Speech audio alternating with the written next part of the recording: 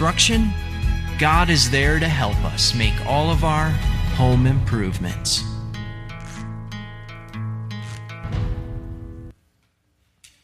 When you were a kid, did you do anything to get out of church?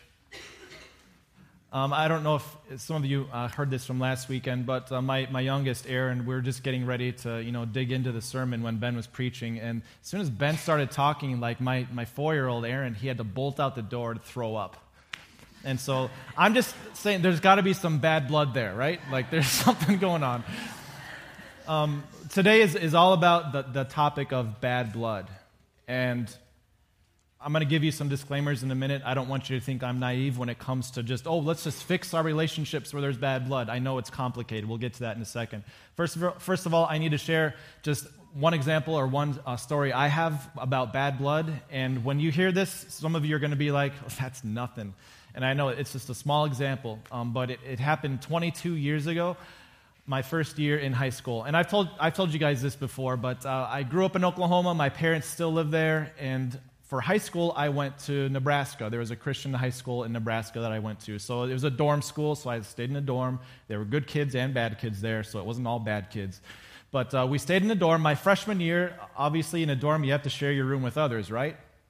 Well, my freshman year, they picked 3 people I didn't know, and they put us all together in a room, and they said, you're going to room together. So that's just the way it was, me and 3 other freshmen. Well, one of the guys, he and I just did not get along. And I can't for the life of me remember how it started, but I do remember how it ended. I'll share you his nickname. His nickname was Rabbit. And by the way, he was like shorter and quick. That's why we called him Rabbit. And I'm going to share some things not because I'm piling up dirty laundry against him. He is a great guy. But for whatever reason, the bad blood between us made us not great with each other. So as I thought back to just our relationship, I can't remember all the things I did to him, but I remember all the things he did to me. I made a quick list of some of the things he did. So some of the things he did were, like, he took my alarm clock, which we all had our own alarm clock, and he cut the power cord. So I had to splice the wires back together after I unplugged it and, put the electrical tape around it. So we cut the power cord on my alarm clock. On one occasion, we each had our own closet in the dorm room that we could lock. He stole my key, so I couldn't lock it. And 2 weeks later, I finally found it where he had hid it. On one occasion, he actually put a bunch of gunk in my key, where the key is supposed to go, and so I was unable to use it for a while. On one occasion, he stole what I think was about $80 from me, and that $80 was supposed to buy my football jacket for high school. On one occasion, he took a hymnal that I had gotten from my confirmation. Like my godparents got me a customized hymnal for my confirmation. In fact, here it is, leather bound. It has my name on it, confirmation date. He took it. He put a tack in the cover of it. So he stuck a tack right in the cover of my hymnal. And then on another occasion, he actually took some Kool-Aid and poured it on to Pour Him 100, A Lamb Goes Uncomplaining Forth. Now, again, I share all he is a great guy, and I wish I could remember all the things I did against him. I don't remember what got it started, but I remember the day it ended. We had a physical altercation. It got worse and worse and worse until we were on the ground wrestling, and he was smaller, so I ended up on top. I ended up winning. There was no blood, no bruises that I remember, but from that day forward, it was just bad blood. Last week, Ben gave a great fight plan for conflict in the future, but this week is all about what about the bad blood we have as a result of today or as a result of yesterday. Here's my hope for today. You know the bad blood you have. This is the direction I want to go. You need to make a move to address the bad blood. This is just the direction we're going to go with this today. We just make a move to address the bad blood. And I don't want to be naive. I don't want to say, okay, if there's bad blood between you and someone else, we're just going to magically fix it this week. Like there's one thing to do, or it's not an easy fix.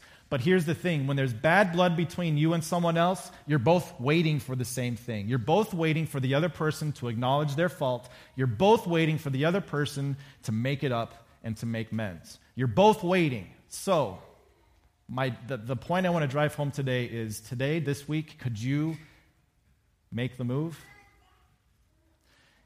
Could it be your move to settle bad blood? And here's the goal. Like, maybe the goal for you is just to hate that person a little bit less.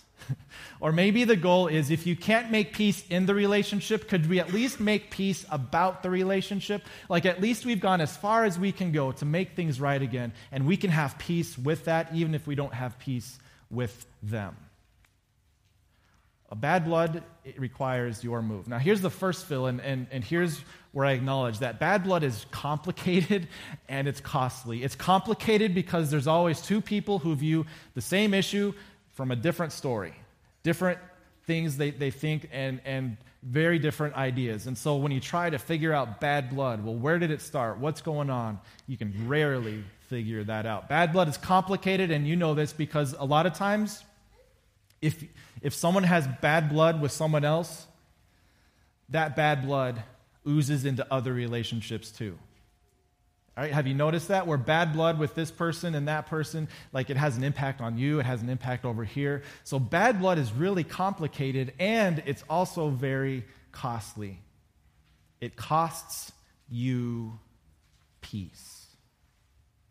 I heard it phrased this way once, where if you're talking about this idea of bad blood, it's like you're giving someone rent-free space in your head. Like, they can just pull on wires and do things, and they're controlling you to some extent, rent-free. Like, they're not even paying you for it. So bad blood has a cost. It comes at the cost of your peace. Now, I'm going to restate this again. If you have bad blood with someone, the end result isn't, hey, magically make it better. Could we at least see what it looks like for you to take a move towards peace? Could we at least see what it looks like to have peace in the relationship, or at the very, very least, peace about a relationship?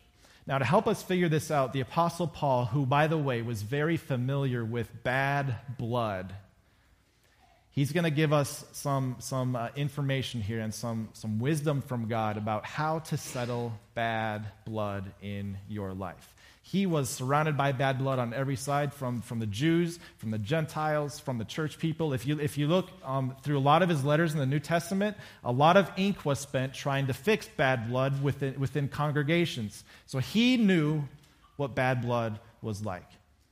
We're going to look at his letter to the Christians in Rome, written in the first century, and we're going to go into chapter 12, where he's going to give some application to what it means to love God and forgive others. So Romans chapter 12, each one of these verses we're going to look at has so much in them. I'm going to try not to get too bogged down because we need to get you out of here before lunchtime. But this is what Paul said. He said, don't repay anyone evil for evil. Failed that one. Don't repay anyone evil for evil. Here's the thing about evil for evil. Evil for evil it's like Evel Knievel. Evil for evil does not require any forethought. It doesn't require any planning. I'm going to talk to the evil masterminds in the room in just a little bit. But for the rest of us, evil for evil is just automatic. You did something against me, I'm going to do it back to you. You said something about me, I'm going to say it back to you. Evil for evil requires no thought, no planning.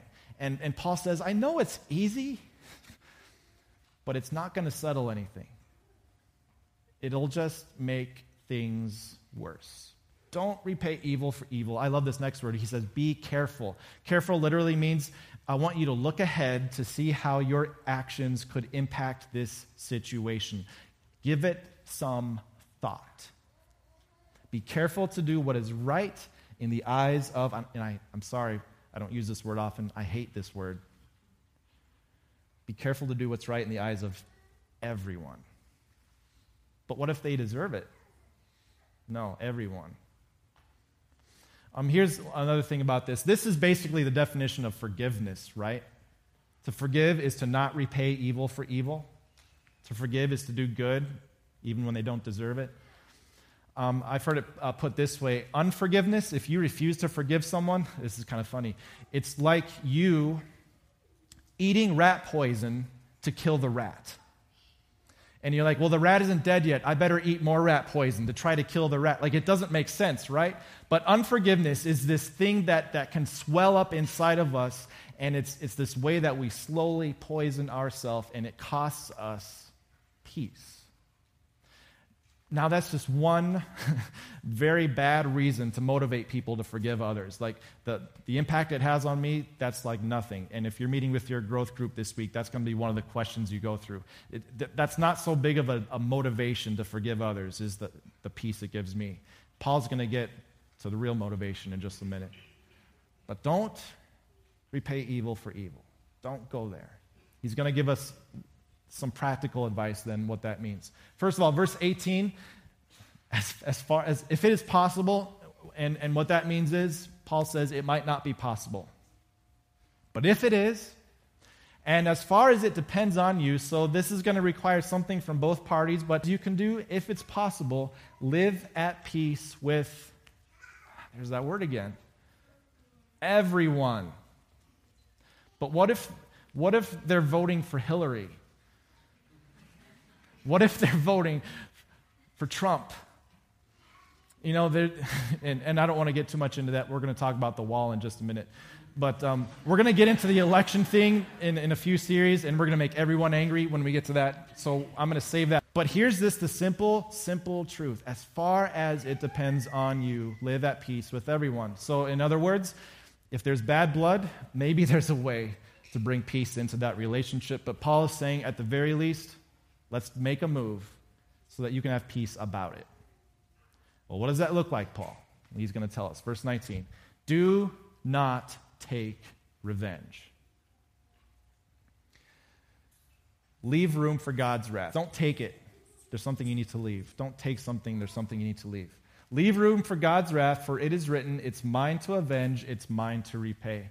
Now, revenge, for you evil masterminds in here, like some of you maybe are like Dr. Evil, where you have that cat and you're doing this thing and like you have plans for laser beams or something like that. I don't know.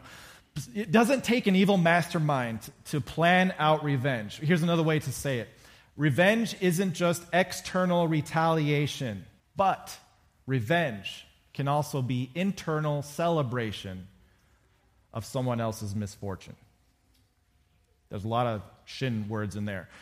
So revenge doesn't have to be external retaliation. It can be internal celebration over someone's misfortune. Try tweeting that one out. That's probably more than 144 characters, though.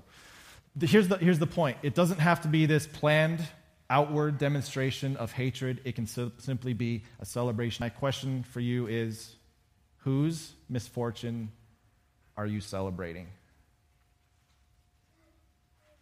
You know, maybe someone came to you and they're like, yeah, I lost my job again. I'm not sure what I'm going to do. And you say, oh, that's too bad. But you're thinking, maybe this should tell you something about your work ethic.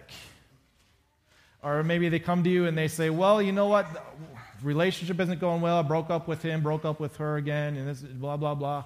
And you're like, oh, that's too bad. And deserved it. You see, there can be this internal celebration we have over someone else's misfortune, and that is every bit as serious to take to heart as outward retaliation.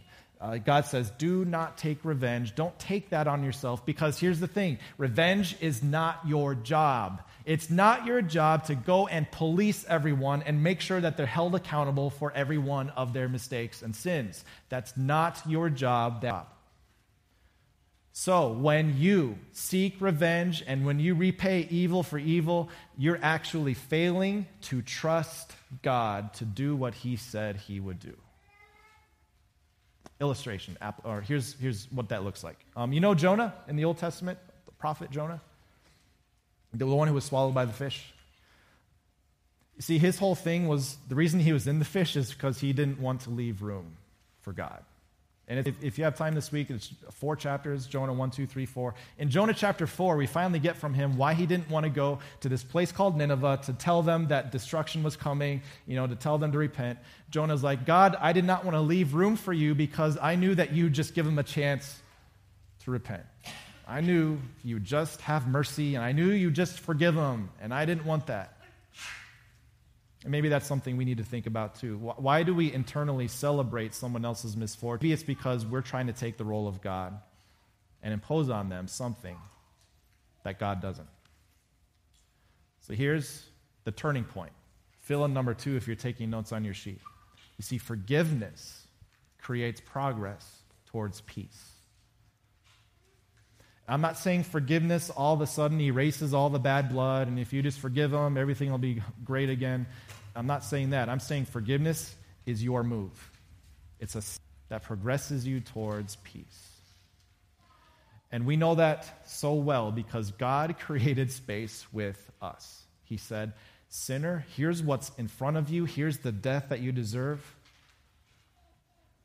My wrath is coming, but I've provided a way out. I've given you forgiveness. His forgiveness created peace with us. Now, why wouldn't the same be true of the way that we engage others? Now, we're going to look at some practical ways. What does forgiveness need to dig into that a little bit? And that's kind of how we're going to finish off. So Paul continues like this. He says, don't get revenge, but here's the opposite. If your enemy is hungry, feed him. You guys are going to love this last part. If he's thirsty, give him something to drink. So in doing this, you will heap burning coals on his head. Get it? Should we move on? Now, there's different ways to understand this. I'm going to boil it down to two main ways. Way number one is the sadistic interpretation, where Paul literally just wanted people to suffer. And that's kind of what it seems like at first, right? Like when we do good to people who don't deserve it, like we're shaming them for their bad behavior, and their conscience is burning up inside. So it's like we're making them feel even worse by doing good things to him. And Paul's like, take that.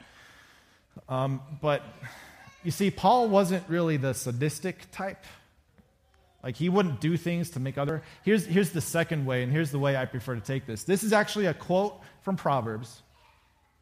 And back then, I don't know how this started, but back then, basically what would happen is if someone was guilty of something, let's say they stole something from a neighbor and they got caught, and the community was like, oh my goodness, such a sinner. Everyone was basically just judging that person. If they were sorry for what they did, they would take a pot of hot coals found on top of their head. Don't ask me who started that or who came up with the idea. That's just kind of the tradition that was around back then. So if you wanted to demonstrate that you were truly sorry for something you did and show it in a public way, you would carry around this pot with burning coals on top of your head. And people would look at that and say, oh, they're sorry. They repent. They want to make things right. Now look again at what Paul said. See, if you're kind to your enemy, you might be a party in this.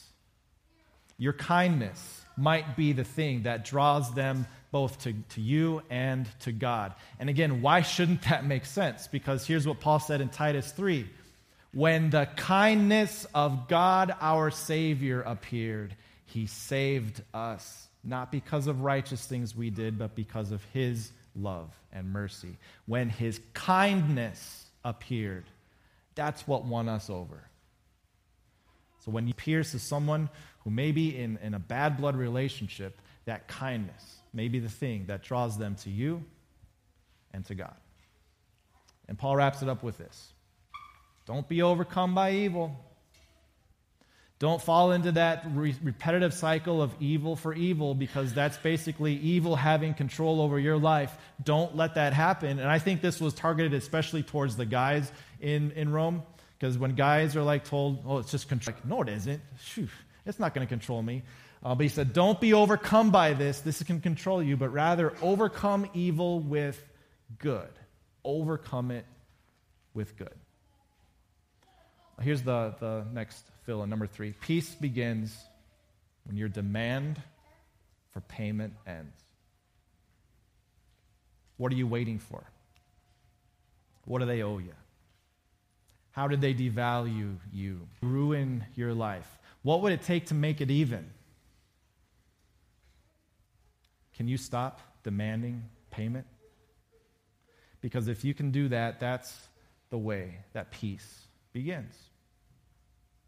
You see, the reason we can come here to church, to Bethlehem, and start things off with just a song where we praise God is because God did this for us. He didn't demand payment from us. He didn't say, you need to make things right, or this is how it's going to be said. I'm going to take that payment on myself. I will stop demanding payment from you. And that is the path to peace.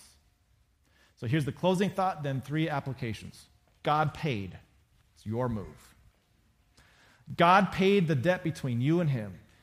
how do you respond? How do you love him back? But here's the other thing that's equally true. God paid the debt that person owes you. God forgave them. Now what's your move? When it comes to bad blood relationships, both parties are always waiting, well, they owe me, they owe me. But here's the step for you this week. It's your move. God has paid it. It's your move. For a lot of us, the bad blood, it can't be erased. It can't be settled. For some of us, there will never be peace in that relationship. But what if, as far as it depended on us, we did everything so at least we could have about the relationship? These are just 3 ways I rattled off this week, and I'm sure there's more, and you could even argue these, but these are 3 ways I think that, and they're increasing in stages here as far as what it looks like to decide to stop demanding payment. And what does it look like when we take a step towards peace? This is the first way. And the first one's easy, then it gets hard. So if you're like, oh, I got this, just wait. So internally is the first one. Can you just accept the apology that you never received? Because here's the thing, someone to apologize to you in order for you to forgive them. You can just decide on the inside, you know what? I'm going to stop demanding payment from them. I'm going to forgive them, and that's a decision I make internally. Can you imagine how your life would be different if you stopped giving them rent-free space in your mind? If you said, I forgive it, you're out of it, it doesn't matter. Imagine what difference that would make. And then once you do that, you can go on to step 2. Here's where we get political. Take down the wall that kept them from you. And nothing political meant by this. Don't even go there. Passively, you see, when there's bad blood, a lot of times there's this dividing wall between you and them. Some of that wall is up to you. Some of that wall is up to them. What if you just took down your part of the wall? And when something comes over, what if your attitude was, I'm not going to demand payment? Imagine what would happen. Here's the hardest one. Actively seek other person. Maybe that's in the form of responding to an email that they wrote 3 years ago. Maybe it's in the form of a phone call. But what I want it to be isn't this seeking them out to tell them how they've messed up, even if they did. Here's how it has to go. You go to that person and you tell them, look, I know there's bad blood in me, and it's all on me. I want to make things right. I want to take a step in peace to see how we can honor God with our relationship. And I don't want to be naive. I don't want to think that, okay, well, this will fix every single issue of bad blood in here. And like we've been saying, while it's our goal to have peace in every relationship, maybe this is just a matter of you honoring God, trusting God, and having peace about a relationship, because as far as it depended on you, you've established peace with as many as you can have. And here's kind of how we close. So the foundation for all this isn't a happier, better life for you, although you will have that. You see, the foundation is God did these things to you. Before you were born, God decided, I'm not going to hold this against them. I'm going to forgive them, even though I never received an apology. God internally forgive. God took down the wall of separation between you and him, and that started by him not demanding payment from you. God sought you out, like Ben said last week. God sought you out to make a relationship with you. And guess what? The payment was on him. So if you have bad blood in any relationships, here's my encouragement this week. Just think about those 3 things. What is your next move? Because when it comes to bad blood, it is your move. Let's close with prayer. Dear Father in heaven, I'm pretty sure I prayed this in week 2, but as I stand up here, it's a lot easier for me to teach about these things and preach about these things than it is for me to actually go home and put them into practice. And I know the same is true of all of us. We can get excited about the possibilities of redeeming relationships that have bad blood in them, but when we go home out there, it's going to be hard, and there are going to be excuses for us to back down. So my prayer is that as we leave this week, we would simply take to heart the love and commitment that you had with us, even though we made bad blood with you. It was your good blood that brought us into relationship with you. Now help us to honor that, honor your sacrifice, and show thanks for it. in the relationships that we have with others. We pray that all in Jesus' name. Amen.